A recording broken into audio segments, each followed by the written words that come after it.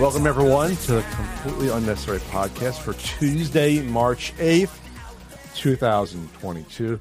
That's Ian in this nice Rock Hard sweatshirt. It's me. I'm Pat in my Pretty Good Spy Hunter shirt. On the show today, we'll be talking about someone being sent to prison over a Pokemon card. That's a fun story. We're talking about an Amico business update that was sent out to everyone. And we'll also be talking about other fun things. First, if you want to listen to my DoorDash woes of the past weekend, you can listen to the exclusive Patreon exclusive podcast we do for the Patreon, patreon.com/CU podcast. Listen to that. That's right. That's what I did this weekend. Is I got disappointed by DoorDash twice. Yeah, you did. What did I do this weekend? I watched Escape from New York. I haven't seen that in a while. Right. Always a good time. I haven't seen it all the way through. I've seen parts. Really? Oh, yeah. Jesus, man. Definitely got to watch that. You are deficit in your Carpenter watching. You say that.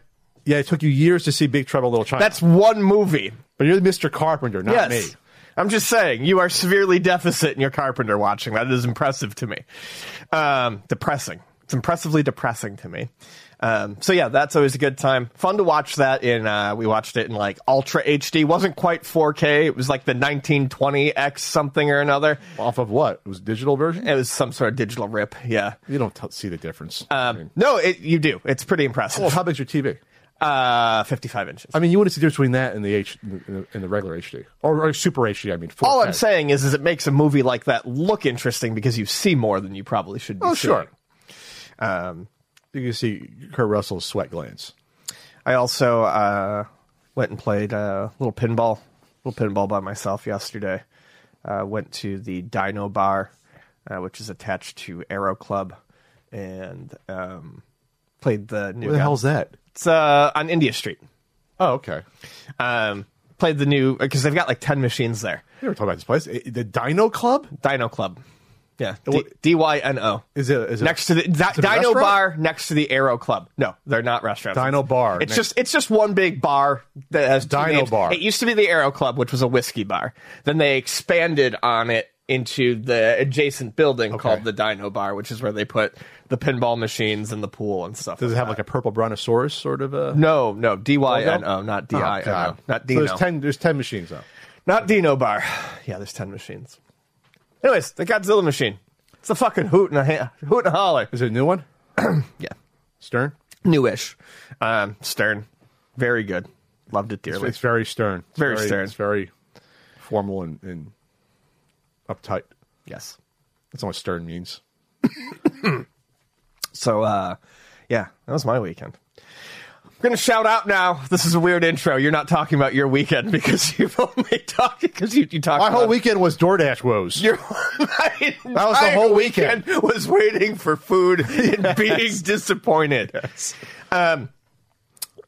My friends over at Necrosoft Games, along with content from 732 other creators, have put out a bundle for Ukrainian aid on itch.io. You can go there. We'll put the link here. It has raised, Jesus, the number keeps jumping every time I check it. They have raised $1,302,472.36 in, I'm not even sure this has been up for 24 hours at this point. The first I heard about it. So you get 991 games. It's various. So there's games, asset packs for developers, print and play RPGs. It's just loaded. Everything. It's loaded with stuff. And a minimum of $10 is all they ask. Minimum of $10. So it's practically, I mean, it's like free. I mean, it's insane. That's what a great deal. Yep. And then it goes towards the International Medical Corps, provides medical assistance in the region. They have very low fundraising overhead, 1% of income, with 89% of donations going to medical aid and 10% to administration. And then Voices of Children, a Ukrainian organization that helps children cope with the horrors of war, PTSD, readjusting to school, and getting back to being kids. They've been doing grassroots impromptu work during the war, such as setting up shelters, and they hope that'll be over soon. They can begin the work of healing these kids' hearts. I have a lot of faith in the people behind this bundle to have done excellent research on their where the money is going. And yeah, I made my donation last night. All right, I'll get on that. I'll get on that. Let me just say, I mean, the Ukrainian people, the courage, they're undergoing so much right now. They're fighting back this juggernaut, this bully juggernaut. And the Russians didn't think that they would have this much resistance. And it's really been nice to not nice that it's a war, but nice that everyone has come together. At least there's not been fucking both sidings of this conflict. That's been nice to see that, except for like the propaganda, like some of the far rights that are funded by the Russians directly. Not to get into that, things like that. But like it's been nice to see a united front when it comes to this conflict. So that's been nice there. So yeah, check out that bundle. I'll get in on it after the podcast. And honestly, I mean, the games hardly matter at this point, but because of what you're supporting. But they have come together and put together a really nice package. Like some of these games are really within like the past 6 months to a year too. Skatebird is new, usually costs like $20. Crosscode was highly lauded last year as a excellent top-down Zelda clone. That's on here. Celeste's on here. And Zero Ranger, which is a few years old, but Zero Ranger is easily the best top-down shooter I've played in probably 5 years, and it's got to be $15 on its own anyways. So yeah, throw in $10. So they're all can't hurt. They're all just doing good and basically giving their games. They're giving games away for nothing. Yep, and all their assets, like I said, there's asset packs and other things. There's so much cool stuff you can find in here. There's like little magazines with like mini D&D encounters you can have for like second level characters, like all sorts of ways to keep yourself occupied. This reminds me similarly of the Black Lives Matter bundle that raised a ton of money about 2 years ago, and you can entertain yourself forever in this. So don't want to dwell on it any longer. All right. Well, we also have to thank Evercade for sending us the VS, the home console. And it is a gorgeous little system, too. Just wanted to, like, if you haven't seen one yet, look how cute it is. Yeah, they are tiny and cute. There's a little cartridge slots. Let's see. Can you hold that up a little bit more? 2 cartridge slots if I can get it out. Sorry. Don't break the console live, Ian. I'm so bad at this. There we go. Let me see this here. Nice and clean. Yeah. And there's the 2 cartridge slots at the front here. Little clicky power button you got going on here. You got the USBs. It's adorable. That's all the people ask for with actual physical media. Media. With a game software on the media and a manual. That's fantastic. Yeah, it's wonderful to be able to play it at home. It's easy to set up and use. And, I mean, honestly, it's just like the handheld. I didn't think I was going to end up using the handheld a lot, but these little collections of games are a lot of fun to pop in and explore, and there's always something you haven't played on there. I think it's fun that they put in the 2 slots. Because then it's like if it's the Atari pack or ones, it'll be one menu. Load up both. Yep. That's just, they didn't have to do something like that. It's just a smart thing to do that. Then also, pal Audi sent us I've known him for years, but he sent us the Wrestling with Pixels book. I will not lie. I rolled up a fat one, and specifically to dive into that over the weekend. So this is a chronological good. history of every wrestling game. It's up to I think it's like fall 2020. It's great. It has like everything in there. It's just so much fun to go through. I mean, all the way back to the Atari ones. I remember my buddy Lincoln actually gave me an Atari Tag Team Wrestling cartridge, and I don't have an That's Atari. The first one. The first wrestling game is Tag Team Wrestling. No, a different wrestling on the Atari.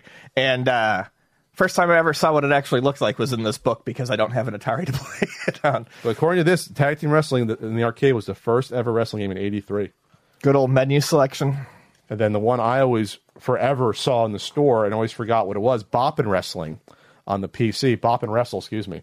Used to see that in the store, and it haunted me for years. And then I literally haunted me for years. I'm like, what was that game with the big, almost Gorgeous George looking guy with the big curly hair and the red one? I used to see that at Egghead Software, it must have been, or yeah, I think it was with Egghead. It wasn't an electronic boutique, and I used to see it at the top shelf. I'm like, that looks really cool, and I love wrestling. And back in, what was this, 85? There was almost no wrestling games, so it's like, oh my god, And I rediscovered that, and I bought it. It was one of those album cover ones. But yeah, check it out. He was nice enough to send us also a winner is you little. Yeah. And then it's also even a little handheld section in the back as well, and unreleased games. So check that out right there. It's a super fun read. Epic Games. Epic Games. They're not busy with a new Unreal, but they're busy buying Bandcamp. Yeah, the independent music site.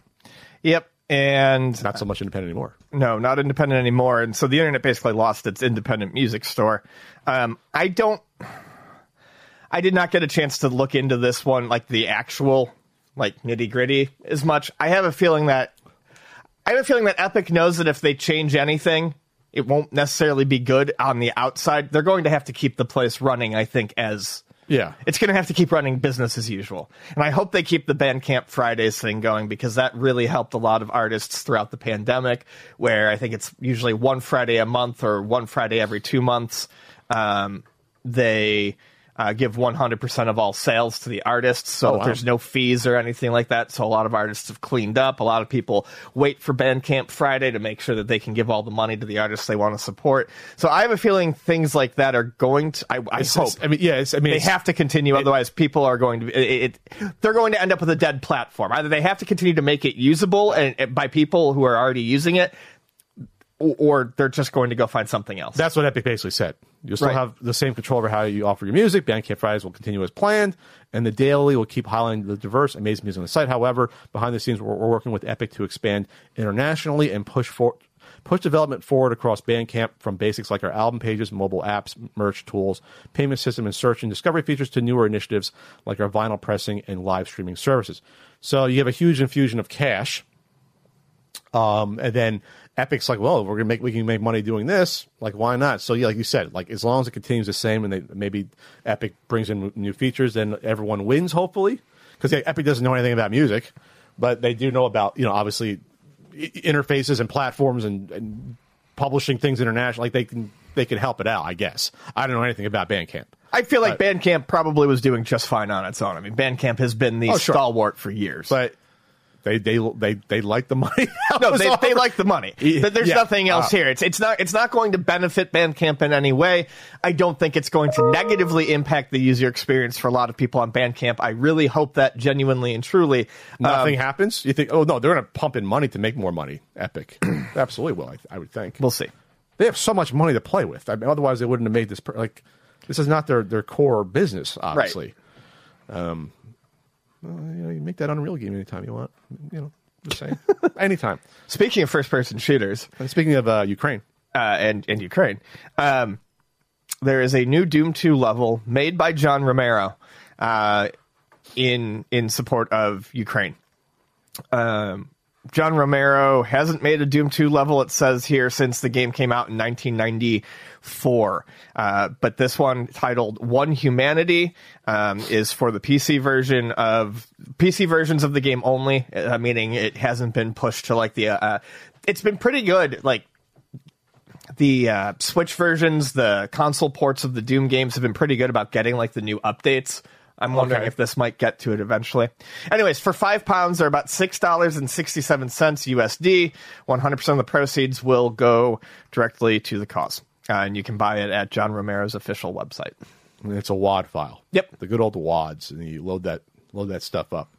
Is there an easy interface if you play like the Steam version? Is there like a drop-in thing for that, or do you have to still go through the command box? Yeah, probably you'd probably just download the WAD, and I would assume something like even something like I'm so behind on Doom, so I always reference an older one. But I'm sure something like Z Doom, you could just load it up. There's all sorts of ways to play WAD. There's a files user out interface. there. It's just command line like it used to be back in the Stone Right. Age. No, there's got to be a way. Yeah, I'm pretty sure there's a program you could open up and just open a WAD file like a document. And just play like an emulator. You click on, you open it. That makes sense. Like back in the day, we used to do the command line to fucking the Alien versus Predator one. You probably played that as well. That was one of the. Oh yeah, it was like the big one. Yeah. I definitely want to play this though. I mean, it's not a secret that Doom, specifically Doom 2, is one of my favorite games of all time. Love it to death. It has that weird look to it. Oh, Rue. Oh, Rue.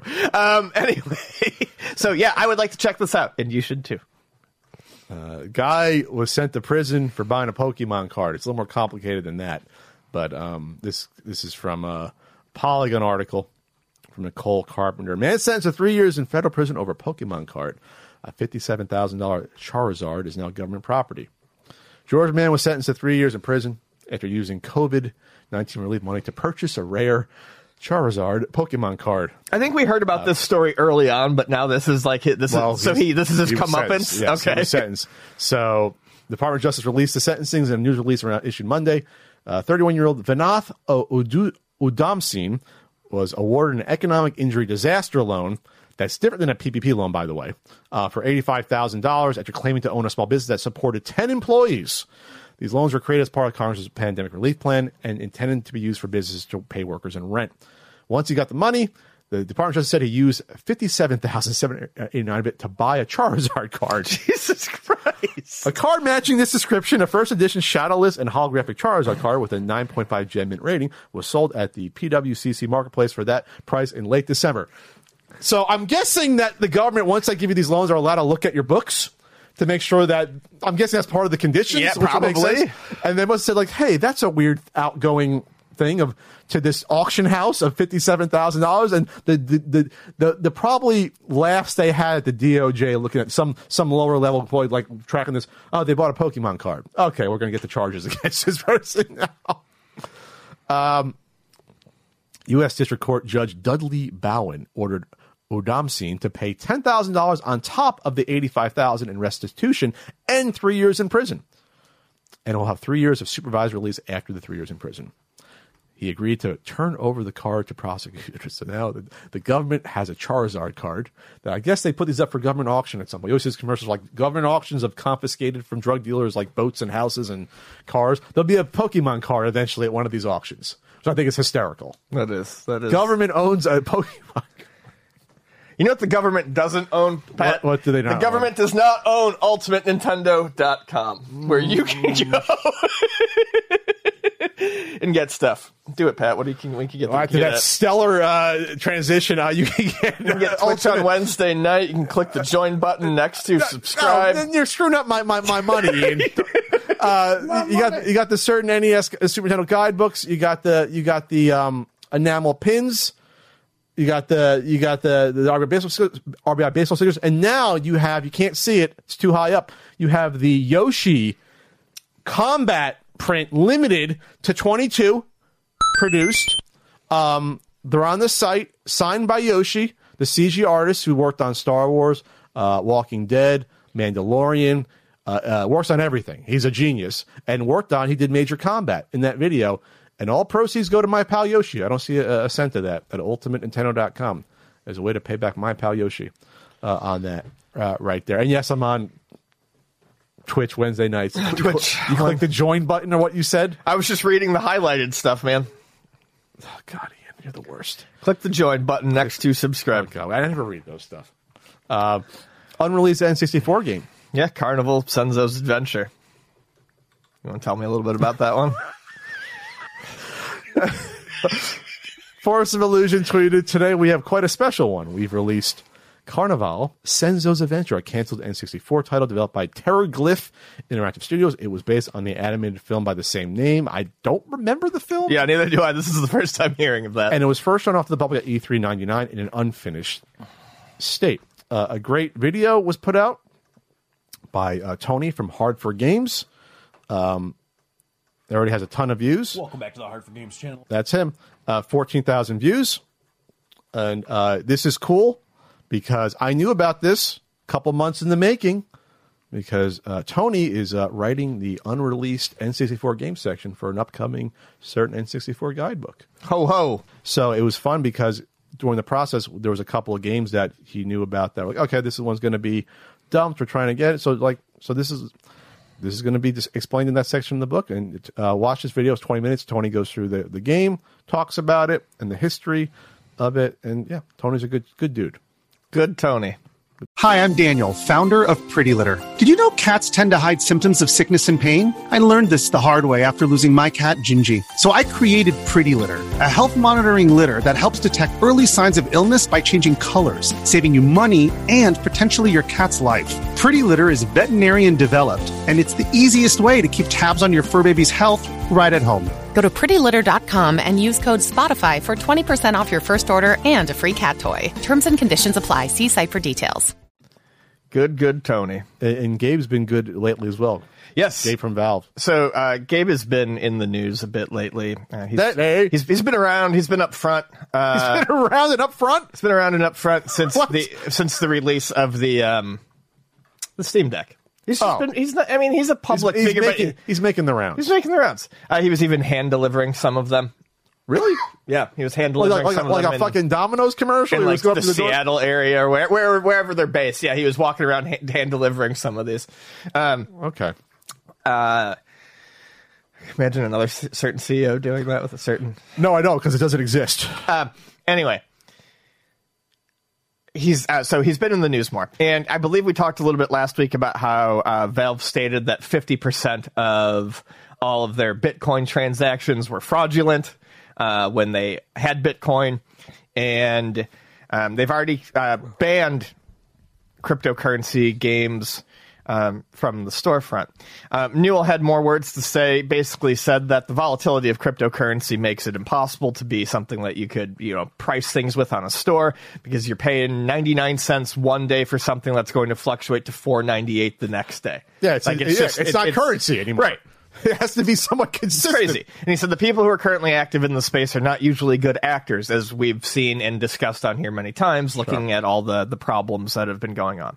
I also like that he also tackles the whole, this is not new aspect. This is just reinventing the wheel for a lot of it. One of the big things that they talk about in the metaverse is customizable avatars and stuff like that. And he says, apparently, no one who thinks this is impressive has ever heard of or played an MMO, because all you're trying to do with the metaverse is create an MMO that has no action or fun in it. I mean, that's literally all you're doing.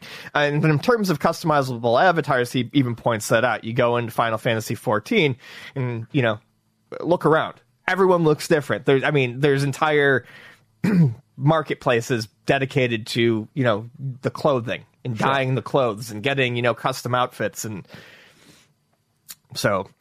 yeah, he seems like a pretty sharp guy. Definitely not in NFT's corner. Doesn't look like Valve will be dealing with NFTs in any way anytime soon. I'd point out Gabe's looking healthy lately. I was going to say, he's got the similar style to you. He has the same black rimmed glasses. He's got the same long hair. I'm looking back and forth. Like, that could be you in like 20 years. Yeah, maybe. That's fine. It's fine. He seems happy. I'll take it. Happy and fine. Sorry, I was thrown off here. I have to, on the podcast, issue an official reprimand on the podcast. I'm sorry to embarrass you. It seemed like during the podcast... Oh, I'm not embarrassed. You called me out on Twitter. I did. I did call you out while on we Twitter. were recording, it seems like. Yeah. Can't believe Pat has never put honey on fried chicken. I can't. Referencing the exclusive... That's right. Patreon podcast, patreon.com/CU podcast, and trying to ether me via food shaming on Twitter. Not trying to ether, just wanted to see what the general take on the situation was. Yeah, there are some people defending you. Okay, I'm going to the defense. Let's see. Our pal Tom said, "Ever been to churches? They give you honey packets. Put that shit on the chicken and the buns." Someone said, "I have not either." That was Jim. What about hot sauce? It's not exactly ketchup on a burger. Thank you, Jumpin' Jack Doritos, for that. So you're right. There's some people back me up. That's a thing. I 1,000% can, and this is from an app. So Ian is starting to get ratioed a little bit. Ian is starting to get. So go ratio Ian on that tweet from 10:25 that other a.m. one is I can 1,000% believe that you have never had. That's because that's weird, man. You're weird. Okay. Oh, I'm weird now. You're weird. I'm weird for lots of reasons, not because of that, Ian. Every day is D&D Day with our new sponsor, Viridian Dice. Every day? Every single day! Viridian are sellers of Dungeons & Dragons dice and tabletop gaming accessories. And if you're thinking, Ian, I have enough dice, surely you do not. Red dice, blue dice, old dice, and new dice. Ones with little stars, Santa Claus, glitter. Aren't all dice the same? I played Monopoly, I played Trouble, you throw the dice now? Absolutely not. It's so important when you're playing Dungeons & Dragons or any other tabletop role-playing game to have the right dice for the job. Sometimes you've got your lucky dice. You want your blue dice if you're working with water. You want your heavy metal dice for your important rolls. These days you can get a huge variety of cool dice. Viridian's got a massive catalog. These aren't just your grandpa's plain opaque dice either. There's swirled, mica, metal, hand-poured resin, gemstone, and more. They have fan-favorite brands like Chessex, HD, and Q Workshop. Maybe I can get Frank back on the D&D wagon. You could, since their prices are very reasonable and you can easily browse and sort by color, style, material, brand, or theme. They're a Syracuse, New York small business run by friend of the show, Mike Saltzman.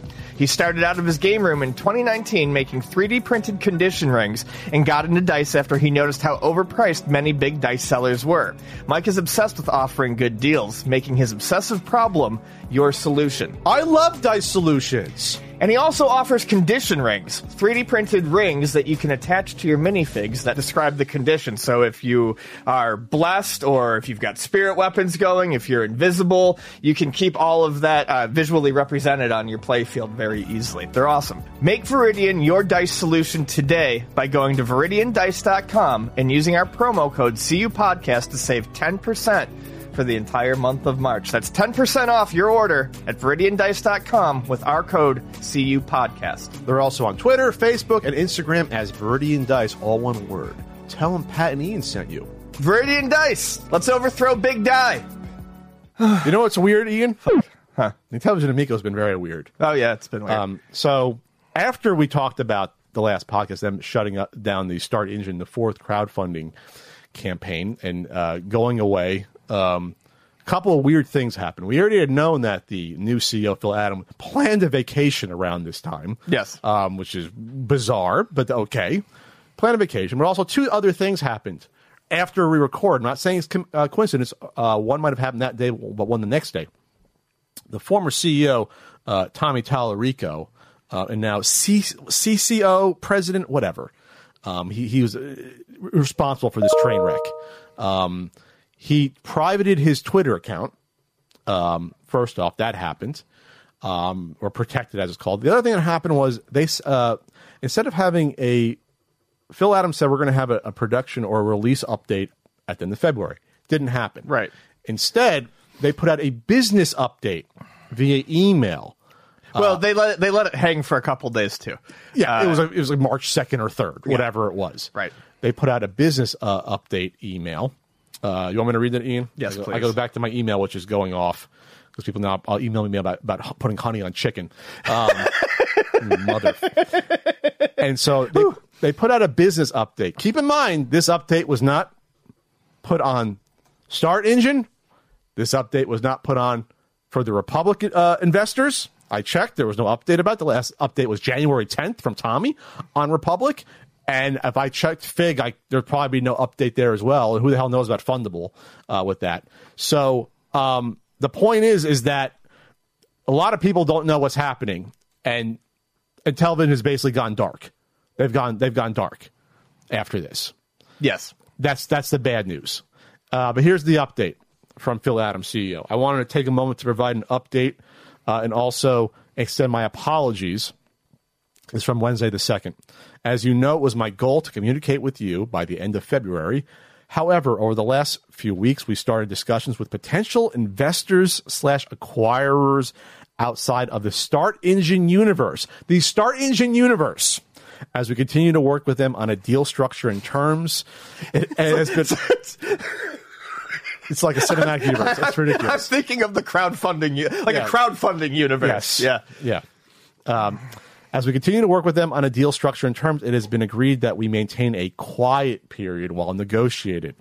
The magnitude of this type of deal will invariably have an influence on our path forward, but we are excited about the potential of a new group's involvement with Intellivision, and we'll update you as soon as we are able.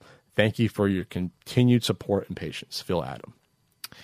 So quiet period is an actual term. It is. It's an actual term. Oh, is it a business term? Looking it up here on Wikipedia, in United States securities law, a quiet period is a period of time in which companies refrain from communicating with investors to avoid unfairly disclosing material, non-public information to certain investors when the company has not yet publicly communicated this information.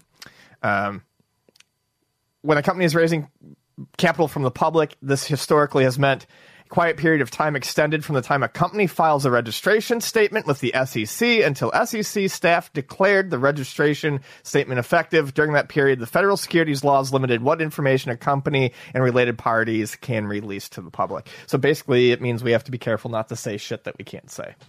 But that has to do with SEC statements. Right. This is not that. No. Well, okay, right. So basically, he's throwing around a term. Yes. That does not make sense in this situation. It's context. Right. There is no reason for them to have to go into a quiet period. That's what I thought. It sounds like, well, this is a business term for when we're doing something They official. just feel like it sounds close enough. A little sneaky, Phil. Yeah. A little sneaky with that. A little sneaky. Especially since you have people that are you have their pre-order money for years. You have customers. A little sneaky, Phil. And then you have a ton of investors that, again, aren't officially investing in Intellivision proper, which we'll get into. But there are some people, if you look at the SEC document, there are some people there that have put money in as well, but not as much as, obviously, the board getting back loans to themselves. So what is going on here? Are they buying time between potential bankruptcy or buying time for an actual manufacturing and release date? Are they actually trying to engage with talks with investors to try to save this? Again, I feel like at this point, a lot of the words they're using aren't even meant to instill hope in customers or the people who are hanging on. I think it's to make them feel more legitimate about themselves as they fall apart. So you think it's bullshit? I think it's no one's bullshit. trying to acquire them. Or someone is for, like, we're talking very, very low amounts of money. Or a cursory sort of, yeah, I'm interested, let's talk about it. What do you have? Because this is the thing, and this is what surprises me, even among some of the people who have seemed to be pretty savvy about what's been going on. They realize that the Amico, is not but there's a lot of people who still, who have been, I guess, anti-Amico, or at least, what is going on with this, who still think that there is, Tommy was effective enough, because there are still people out there who think there's something, there's enough in Intellivision somewhere to be purchased. What are you getting? You are getting an idea around, you're getting the idea of an Android system with nothing nailed in place even far enough to have started no infrastructure. Promoting units. Obviously, you screwed up your first manufacturing run with Arc, and then you have the games. There are people who I think it's just to keep things in discussion, but there are people who think that these games are going to get released on the Switch. I mean, maybe, but no one's going to buy them, because this always goes back to what I said. At the end of it, if everything was perfect and the Amico came out, we would still not be talking about it in a year's time, because there's nothing there. They are bottom barrel video games on a system that is outdated, on outdated hardware. Reportedly made from German college students were making some of these games. I could put $10 into someone's Steam wallet, and you could go on Steam and end up with 10 games that would be better than this. Sure. And that's what I think is so frustrating to me, is the amount of people who are still thinking that if I'm saying this right, a release is the success, getting the system out of the success. There's nothing there. That's the starting line. We always said that's the start of the ecosystem. If this thing actually came out, it would fall over on its fucking face, because there's nothing there. It's not a toaster oven. A toaster, you buy a toaster, that's all the toaster does ever. That's it. You don't have to worry about it. You just got to buy bread for it. This, you need to support it with new games. You need to support the back end. You need to support the cloud. You need to support customer service. You need to support if something's wrong with the hardware. God forbid there was an issue like how Switch had to deal with drifting Joy-Cons. Like, this is a smaller company. Look like, at systems that have been laughed off the face of the planet. The Jaguar, the 3DO, the fucking Virtual Boy. And those were huge companies. All catastrophic failures, and they all came out and had games. Yes.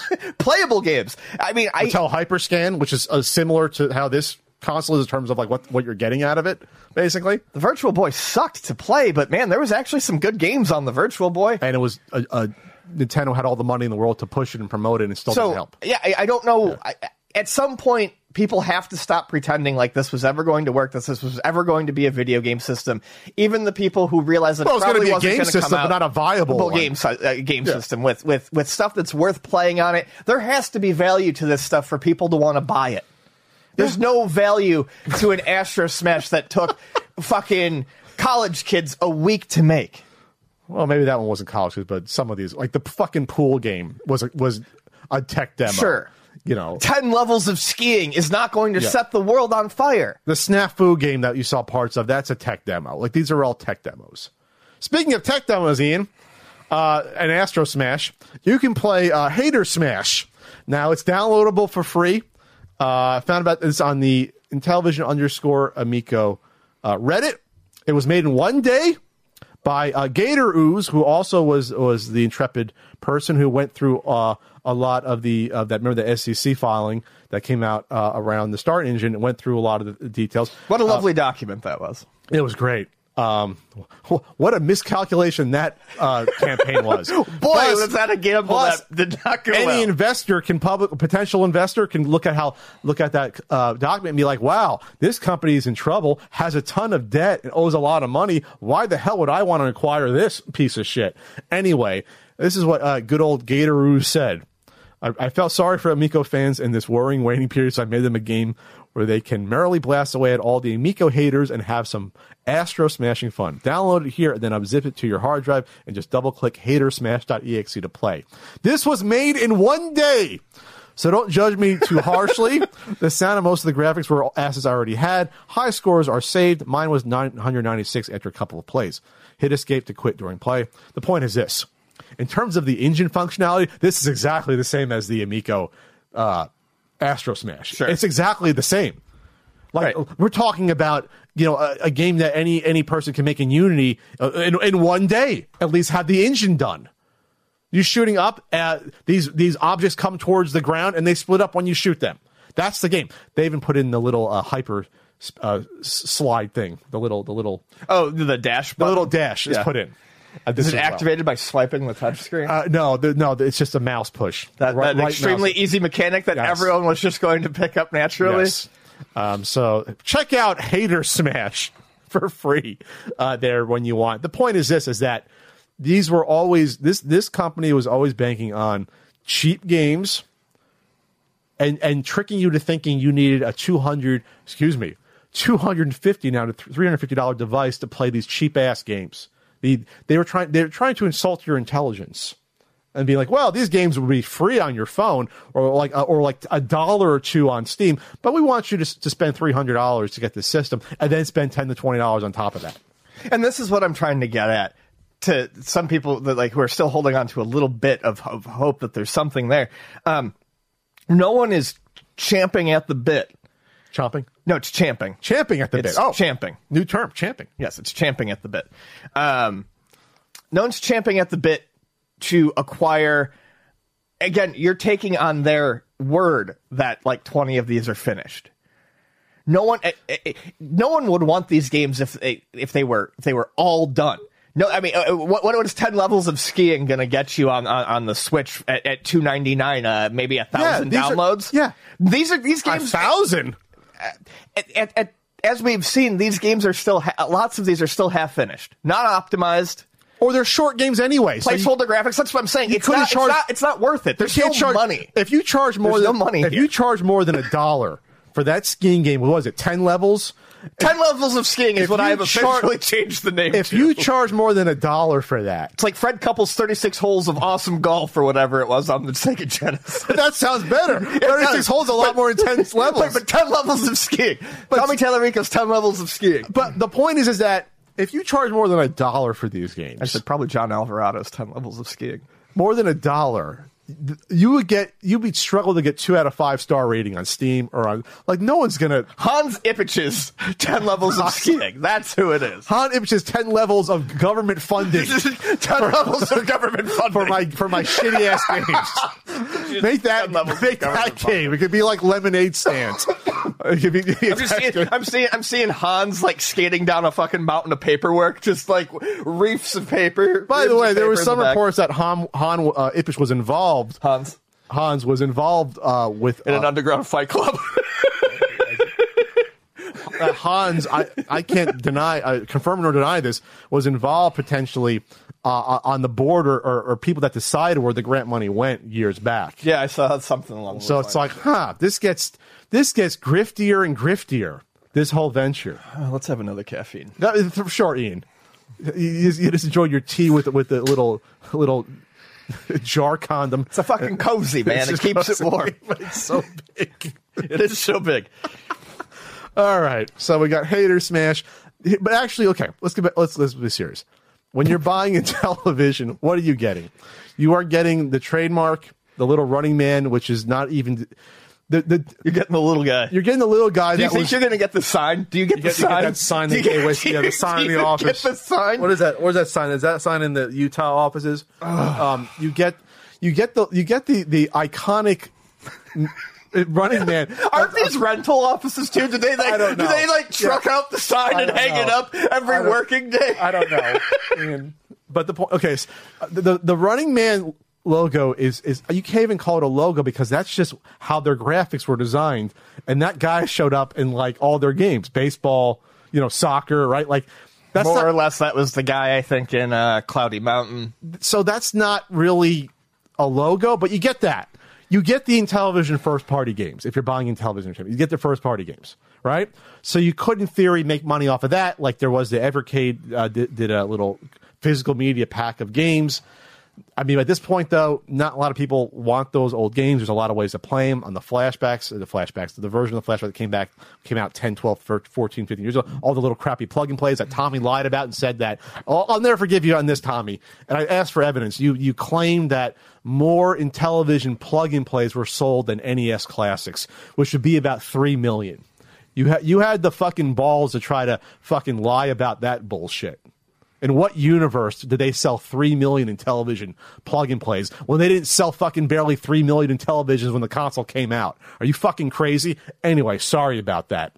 I'll never forgive him for that lie. That's when you knew Tommy was full of shit when he was lying about that stuff years back, by the way, when he was bold-faced lying about that stuff. But you get the Intellivision first properties, and then you get like the potential patents on their over-engineered controller if you buy Intellivision, like if those patents go through. You get a controller that is useless for playing a lot of modern games anyway. That's what you get. So I don't think anyone's going to rescue the Amico. Even if they acquire Intellivision Entertainment, you're not going to see them release the Amico. There's just too much money it's going to take to do it. Yeah, the Amico's not getting released. I don't think enough of the games are in a shippable, buyable state that would make them money to even think about forming a publication imprint. You can do that, but you're still not going to recoup your costs. Well, no, and that's what I'm saying. There's not enough there. Bankruptcy is the only route. So I don't. Yeah, bankruptcy protects you from your debtors. That's basically what it does. So you go to bankruptcy, then everyone that the company owes money to, in this case, members of the board and Tommy himself, they can pick apart the carcass of what the property, what the company has, the intellectual properties, the logos, the trademarks. That's what this is leading towards, in my opinion. That's what this is heading towards. And again, if you put money in through Republic or Fig or Start Engine, you're not investing, at least for Fig and Republic, you were investing in Fig and Republic. Right. Technically. So even if they sold the company, you get absolutely nothing. If you put in $10,000 for a Ferrari ride, you get absolutely nothing if the company is sold off. If the company was sold for $1 billion to someone, you get zero. You're entitled to no money through those investments. I remember one of the most pathetic things was when that dude made fun of me for getting the type of car that Tommy drove wrong and called me poor. He called you poor? It was something along those lines. Like, he was, like, insulting me. Shirtless Shill called you poor? It was along those lines for not knowing the difference between, I think, like, a Lamborghini and a Ferrari or something like that. Yeah. It was a touchstone moment for him, I think. And this is the type of person that Tommy thinks he could have partnered with in order to try to take us down a peg, because that was a lot of the strategy. Petty fucking bitches who will say anything. I know. And then you just look worse and worse. And then they all all these rats just turn on each other. They all just, because they're just rats and snakes, and they just turn on each other. You got to make sure that you know all of your, like, icons of, like, being rich. If you don't, you're a bad person and you're poor. Yeah. All right. That's something else to add to the list. Okay. That's something else to add to the list when we'll do the victory laps eventually. That's fair. Anyway. All right, Ian, we have a Patreon poll. Patreon.com/CU podcast. You go, you sprinkle a little money on the screen, and you get... What? You do what? You throw coins at your screen? You get a full video podcast. You get bonus bits. That Ian can shame me about on Twitter while we're talking about it, apparently. Absolutely. Go ratio Ian's Just tweet, takes 2 please. seconds. Yeah. Okay. I'll remember that, too. Bonus bits. Oh, right. Poll topics. A writing. And this poll topic. Hangouts. A hangout once a month. We got to do a hangout. Yeah, this weekend maybe we'll do it. Yeah. Okay, in second place, hardest games we have played / beaten, 34%. Maybe Paperboy. And then in first place, misfit games we like that aren't talked about. See, I take misfit to be different than a hidden gem. Misfit to me means a game that maybe is just out of the ordinary and just could be weird. And that's why it's not talked about or played that much. A hidden gem is just a good game that people didn't hear about for whatever reason to me. But they can also. There's a circle there. Concentric circle. Is it concentric circle? I think in terms of misfit games that I enjoy that are very strange, one would be Money Idol Exchanger. What is this called? Money Idol Exchanger. Money Idol Exchanger. Look that up. It's a puzzle game that was... Money Puzzle Exchanger? It was called Money Puzzle Exchanger was what they called it in a U.S. release, but the actual original name is Money Idol Exchanger. SNK game? It was on... Not SNK game, but it was on the MVS and the AES. From Face. Yep, from Face, published by Athena on the PlayStation. So why is this a misfit game? Because it's a puzzle game about changing coins. So it's just a weird concept. All the puzzle pieces are different yen denominations, and you match them up to create bigger amounts and clear the screen. Oh, you shoot it from the bottom like Puzzle Bobble? Yeah, or Bust a Move? essentially. Oh, okay, that's interesting. But you don't angle it or anything. Yeah, it's a really, really fun game. Oh, you don't angle it? No, you just slide left and right and shoot upwards instead of angling like Puzzle And Bobble. you make change. Yeah, and it causes chain reactions as well. Oh, I like that. Yeah. So, for example, if there's like a 5-cent piece, you get five 5-cent pieces together, and it's going to turn into a 25-cent piece. Two 25-cent pieces together turn into a 50-cent piece. So they transform into the larger denominations. Yes. Okay, then they eliminate the large. What's the largest denomination? I can't remember what it gets up to. I think $1. Okay, that's interesting. It is. It's a shitload of fun. Really good time. Love the game. It's got a whole series of characters and a story that I never understood, but there's a story. Yeah, there's a story to it. Like all good puzzle games, there's a story mode. And then as far as other Misfit games, I don't actually love this one, but I feel like it needs to come up in any discussion about Misfit games, whatever that means. This is how it was phrased. Toilet Kids on the PC Engine. Toilet Kids on the PC Engine. Which I don't think I still own. That's one I never got. I have that, and that one just keeps climbing up in value, and it shouldn't climb up in value. The value. Because it's a crap game. Because it's a garbage game. I wish it was good. It just has a rep. But, yeah, on normal mode, the enemies take way too many bullets to fucking take down. Big butt spiders and poop monsters and things like that. It's $170. It'd be like a $50 game. Yeah, I know. I think I got it for $40, and even at $40, it felt like it was too much. Who is driving up the? Why is there a run on this game? Like, Because it's weird. That's it. It's weird.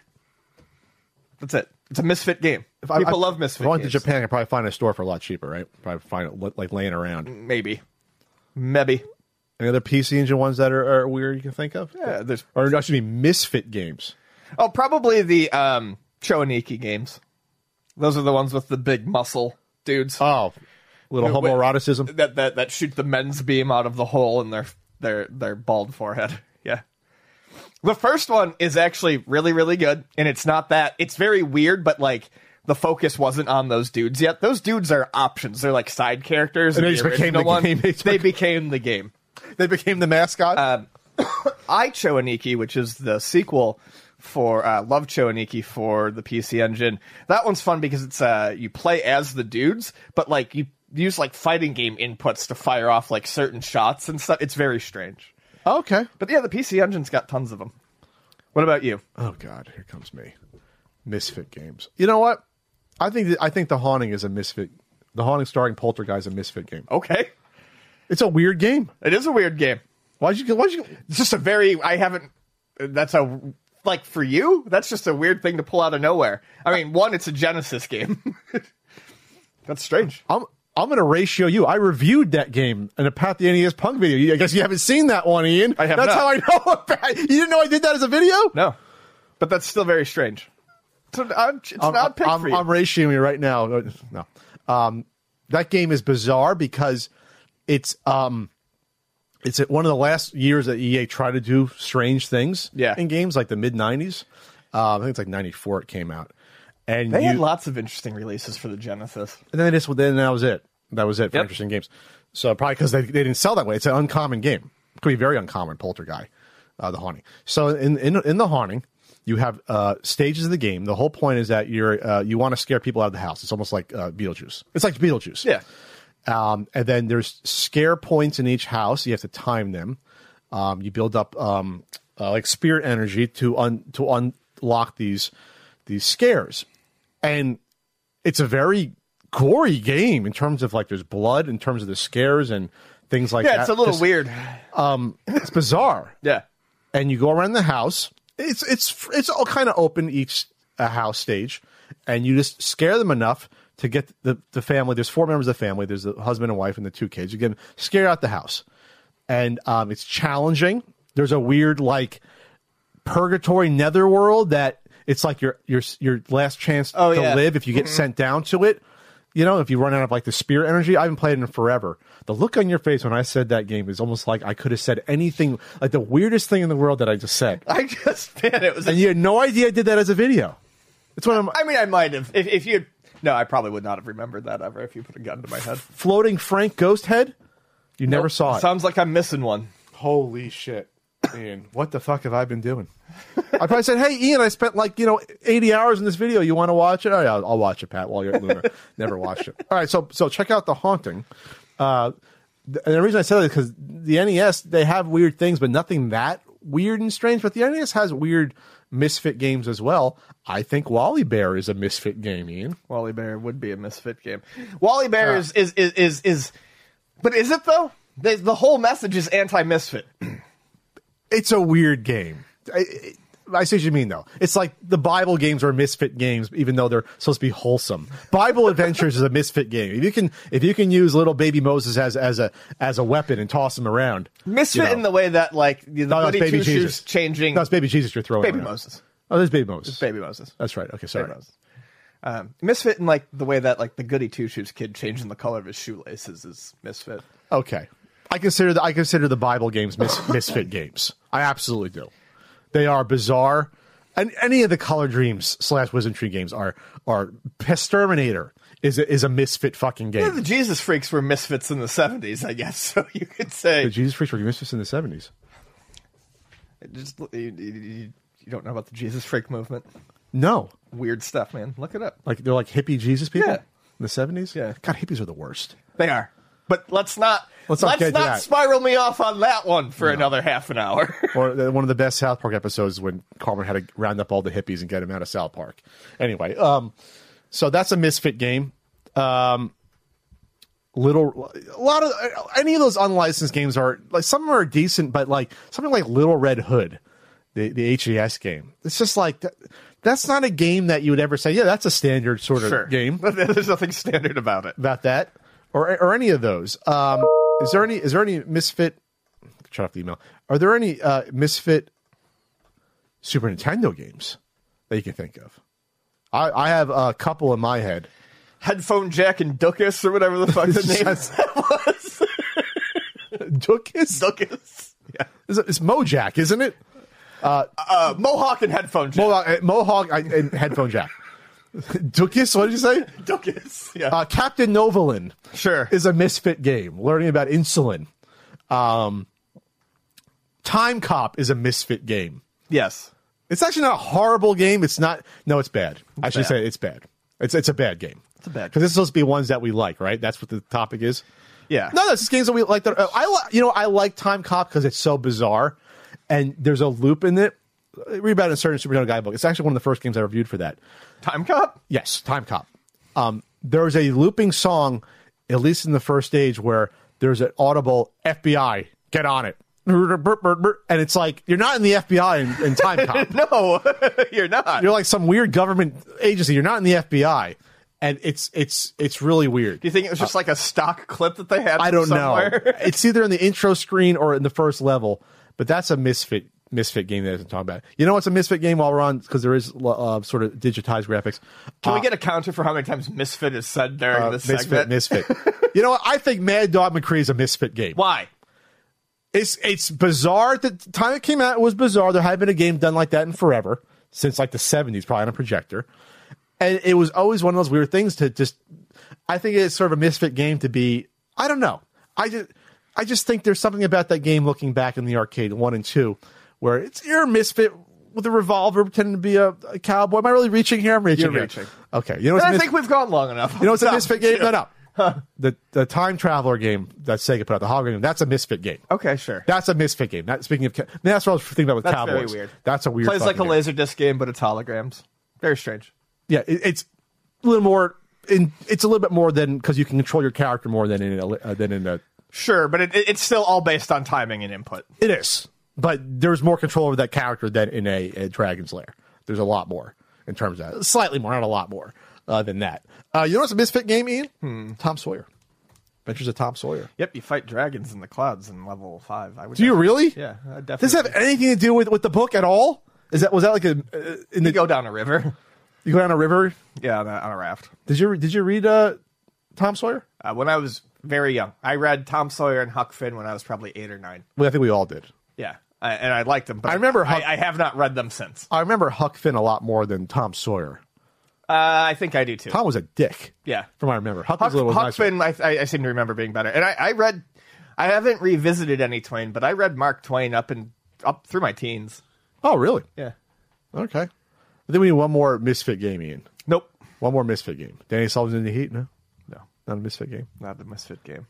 You don't consider Adventure Island's a little bit of Misfit game? A little bit. It's a little weird. Adventure Island. It's a little bit weird. It's weird in its structure. How it plays, it's very specific. I was just about the themes. I would. Well, the themes are weird, but I would absolutely not call it a normal platformer game either. It's strange. It's a rigid timer. Yeah, eating the fruit to stay alive is kind of a weird element. Knocking the heads off of those bosses is kind of a really weird thing in those games. Princess Tomato is Misfit. Now I'm just looking at my shelf. I think Princess Tomato is a Misfit game. Three Stooges is a Misfit game. That's a weird game. In structure and in content. And the Three Stooges are misfits themselves, aren't they? Can we agree on that? That's where we end the segment. Case closed. All right. We got voicemails, Ian. We do. Where'd you go, Ian? Yeah, this is all you, man.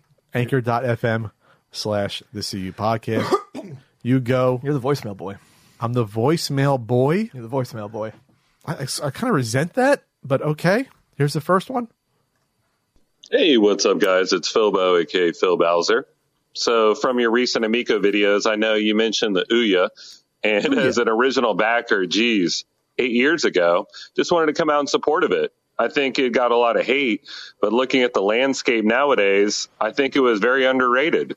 You literally could run any Android APK on it to see if it works from your phone. You could run RetroArch up to PS1 perfectly, and it even had its own custom fork of XBMC. That's interesting. All that Ouya love out there. I mean, I imagine it's probably fun to, hack, and I mean, you can probably do a lot with it because it's an Android box. Play your Android games on a TV. Up to a certain point, anyways. Yeah. There's nothing against it. The thing about the Ouya was like... No, I mean, I didn't buy an Ouya because I didn't want, mobile games, but like there was nothing wrong with the concept. I understood it. I just didn't think there was a huge market for it. No, because at that point, smartphone prices were starting to come way down as well. So that sort of like killed off the need. And I think a lot of people realize that like mobile quality in terms of like aesthetics and complexity, people like playing them on a mobile device. They fit their device. There's not like a lot of Breath of the Wilds on my iPhone that I could. I mean, like it doesn't. Though there is that cat simulator game that is open world cat game. There is a cat simulator game. Oh, look that up. That's a big game. Hey guys, Dustin from Georgia here. Georgia. I was wondering what other video games would make good long-form TV shows like The Witcher. What are your thoughts? And Ian, oh Jesus, what's the best pasta noodle? Thanks, guys. See ya. The wagon wheel, whatever that was called. I really like. What is it called? Shit. I know it. It's the spiral, but not the normal spiral. It's the like loopy spiral. Loopy spiral, not the spring. Okay, I think I know what you're talking about. Yeah, I have to figure out. Is it like a fatter one? It's like a weirder sprungier yes, one? And like I love this pasta. I ask for it by name all the time, and now I can't ask for it by name. I can't. Yeah, think. Technically, all these pasta shapes have a name. Yes. Like the wagon wheel has a name. I don't know what the hell it is. We always call it the wagon wheel. The wagon wheel has one that's like spokes or something. Yeah, like a rigatoni's. Rigatoni's. So fusilli is the normal spiral. That's not. Okay. That's cavatappi. Cavatappi. Pasta. Okay. Well, how about this other question? TV shows, video game TV shows. What do you think could work besides The Witcher? I don't know. You're on that one, man. Am I? Yeah. I'm busy looking up the pasta. They're doing a Halo series on Paramount Plus, I believe. Right? It's cavatappi. They're doing that. Look up the fat noodle with the ridges. What the hell that one's always called? The fat nude with the ridges? Fat noodle, not fat I know, nude. but like with the ridges. Yeah. Is it round? It's a noodle with the ridges. It's a tube. A tube. It's a fat, shorter rigatoni. You know what rigatoni is, right? Yeah. Rigatoni is the standard. No, Pat, I have no idea what a rigatoni is. Well, I don't know. Look up that one real quick. TV shows, I don't know. I'm blanking on because I'll talk about pasta. I'm sorry. He totally threw us off. Throw us off about TV shows. How about Double Dragon the series? That'd be Ian's favorite one. Gross. It was gross. How about River City Ransom the series? That would make more sense, right? Yep. The gals and girls. Especially because they're bringing everything in. There's all sorts of stuff. There's all high school rivalries and stuff going on. Yeah. Like that. Next one. Hey guys, Lelanders here from Canada. I tried out Pat's and the CU Podcast patron, and I give them both a big thumbs up. CU Podcast patron takes the top as my favorite, though. Ian's writing is really good. Do you think we will see lawsuits coming from sour Amico investors? And could this end up being the ultimate failed console documentary? The check's in the mail for pushing the Patreon. Yeah, thank you. We appreciate that. Will there be lawsuits? There's definitely going to be a documentary, I think, at some point. There will be lawsuits if the investors, I guess, could claim some fraudulent things that happened or statements, or the government can go after them if they deem that there was enough fraudulent things and it's on their radar. Absolutely. It's all starting to sound a little conspiracy. I don't think any of them see any repercussions. Well, they definitely said fraudulent things. Sure. For sure. We talked about that. I don't think any but of them it's see whether repercussions. the government thinks it's worth their time to go after. Sure. That's the thing. You still looking up that noodle? Yeah, I can't find it, so I'm giving up. When they make a documentary about the Intellivision Amico, who is going to play Tommy Tallarico?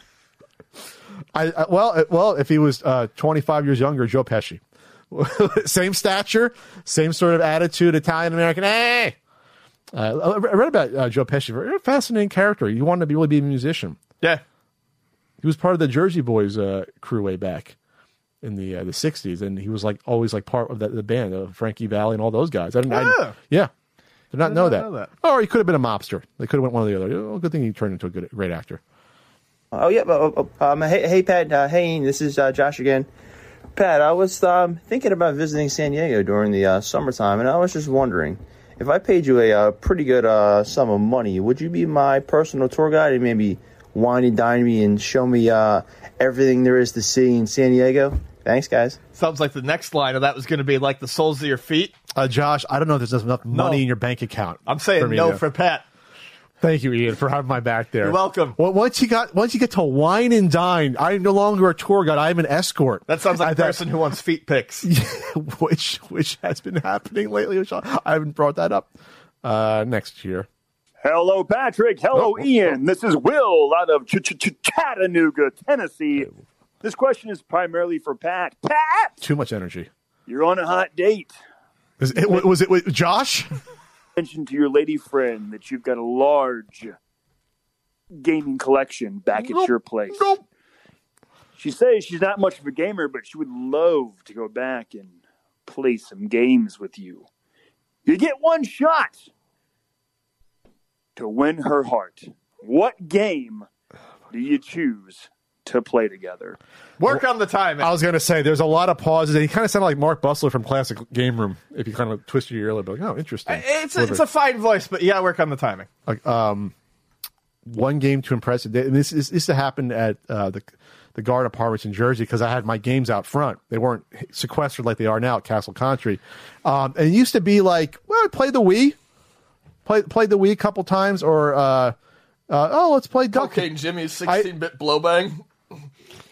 The one game that the ladies would always talk about is, I remember Duck Hunt or Mario or things like that. Those are the ones that then I say, well, technically you can't play Duck Hunt on the good old Olivia LCD. And then they fall asleep. Yeah, I try to explain why. Science. And then, yeah. Let me pull out this document that explains it. We'll pull up the Clan of the Grey Wolf video that explains why it doesn't work. That's also an article in a certain NES guidebook. It sure is. It sure is. You're sure so tired of the book. Sure is. Hey, this is Gage from New Mexico. Quick question for Ian. Did you ever find yourself trying to persuade parents from buying certain kid-oriented games just based off quality? Lately, I've been buying my niece some Switch cards, and I usually sit down with her to look at the games on the eShop channel. And it seems like most of the games that are oriented toward kids are just pure, absolute garbage, just worthless pieces of information.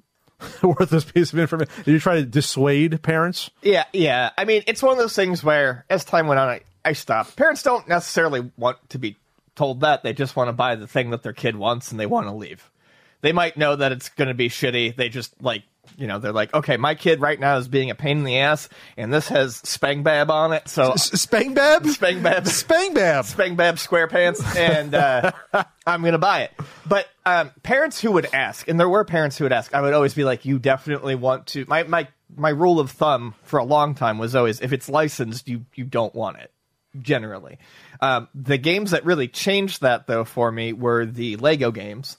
I'm glad the Lego games exist, because even though, if you're an adult, they're fun. They're fun games, especially to play with someone else. But if you've played, one, you've kind of played them all at a certain point, especially if you've played a level-based one and an open-world one, whatever. However, it's a great library of games to, be able to direct a parent to and be like, you can buy pretty much anything here, and it's going to be good. So if they like Marvel or Jurassic Park or...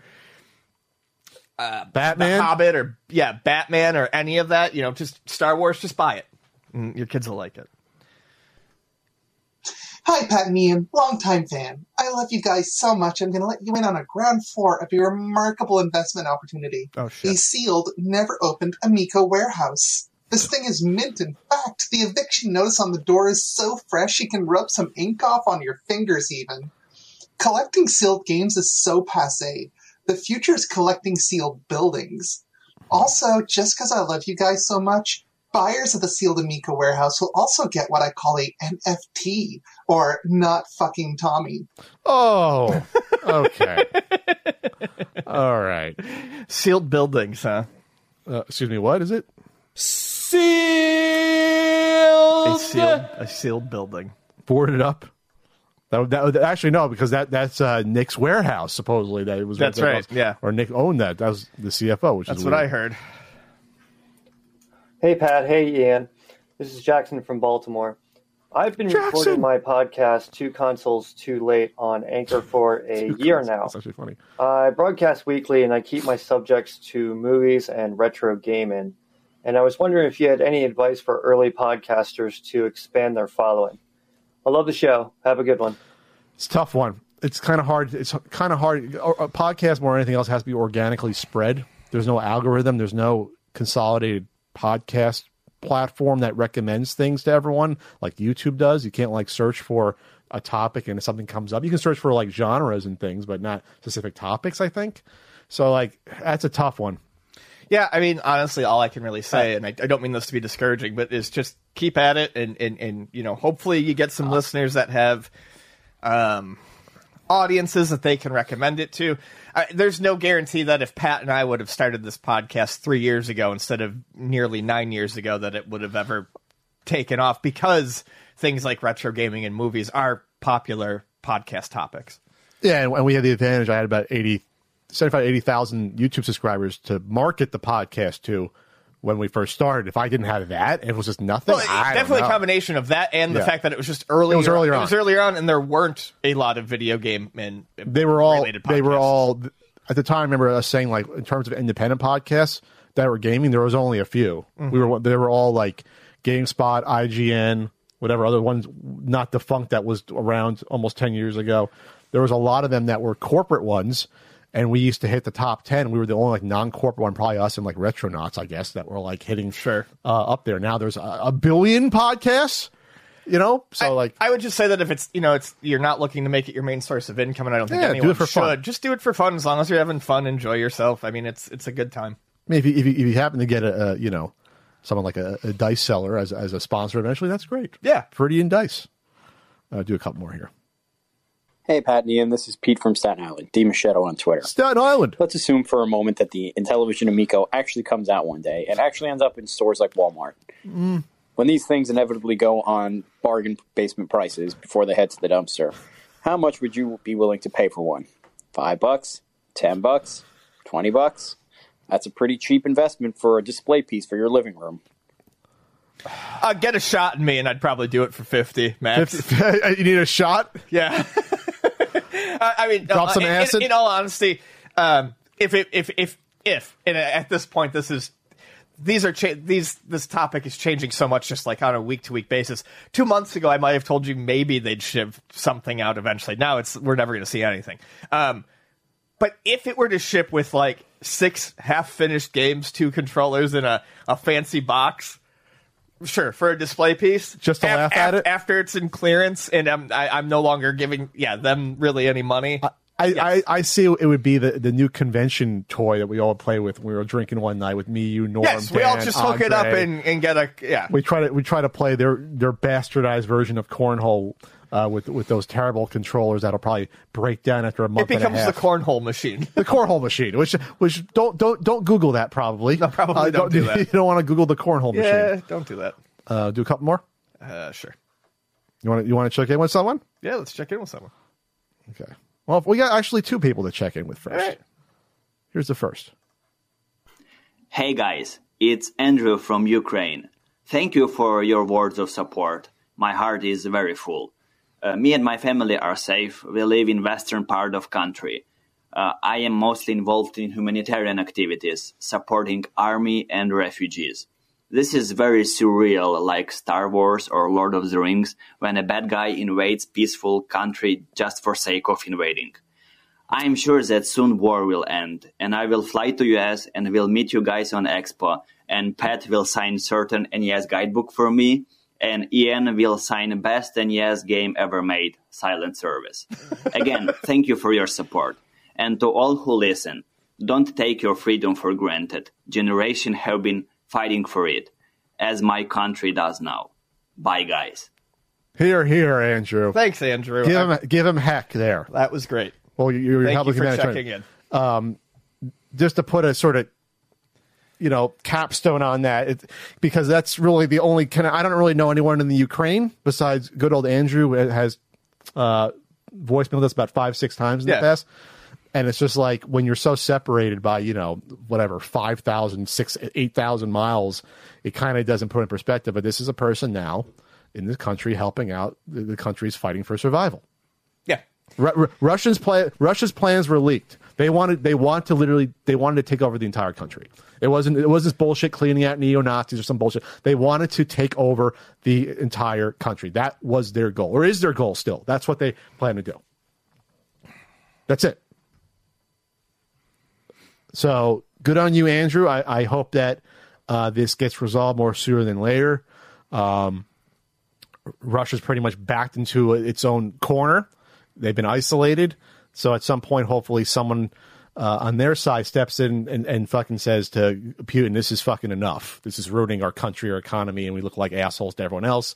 More so, but you hope that happens. You hope that happens and it doesn't escalate anymore. All right, one more person to check in on here. Hi, Pat. How are you? Tom's not talking to anyone right now, so I'm calling instead. This is a friend of his who's been working at Nintendo for some time. I believe he's mentioned me. But, my English is not very good, so I found someone to dub my voice for this call. I hope you don't mind. I've been watching everything that's been going on between you guys, and oh my, you're both obviously very angry, hurtful, vituperative. And, of course, I like Tom, and I like you. I like your friend there. I believe Tom calls him the long-haired dude. But, I think the only way to move past it all is one of you needs to be the big guy. And I don't know how tall you are, but I don't think that's Tom. Oh, I am bad. Yes, sometimes I can be a real rascal. Anyway, live long and prosper. Okay, so it seems like Shiggy got George Takei to do the dub. Is that what it was? Yeah, that's the all right. Like that's the conceit on that one. So Shigsy's checking in. Shigsy. Miyamoto-san. That fucking there's so many ridiculous things about this whole story, but the outrageous claims such as I'm friends with Miyamoto-san, that would probably make the top 10 most ridiculous things about this, just the claims like that. Phrases like, whenever I'm around Miyamoto-san, I'm always asking. Yeah, we're doing shots every Friday. Stuff that sounds like it maybe makes sense when you say it, but when you really think about it, it's just like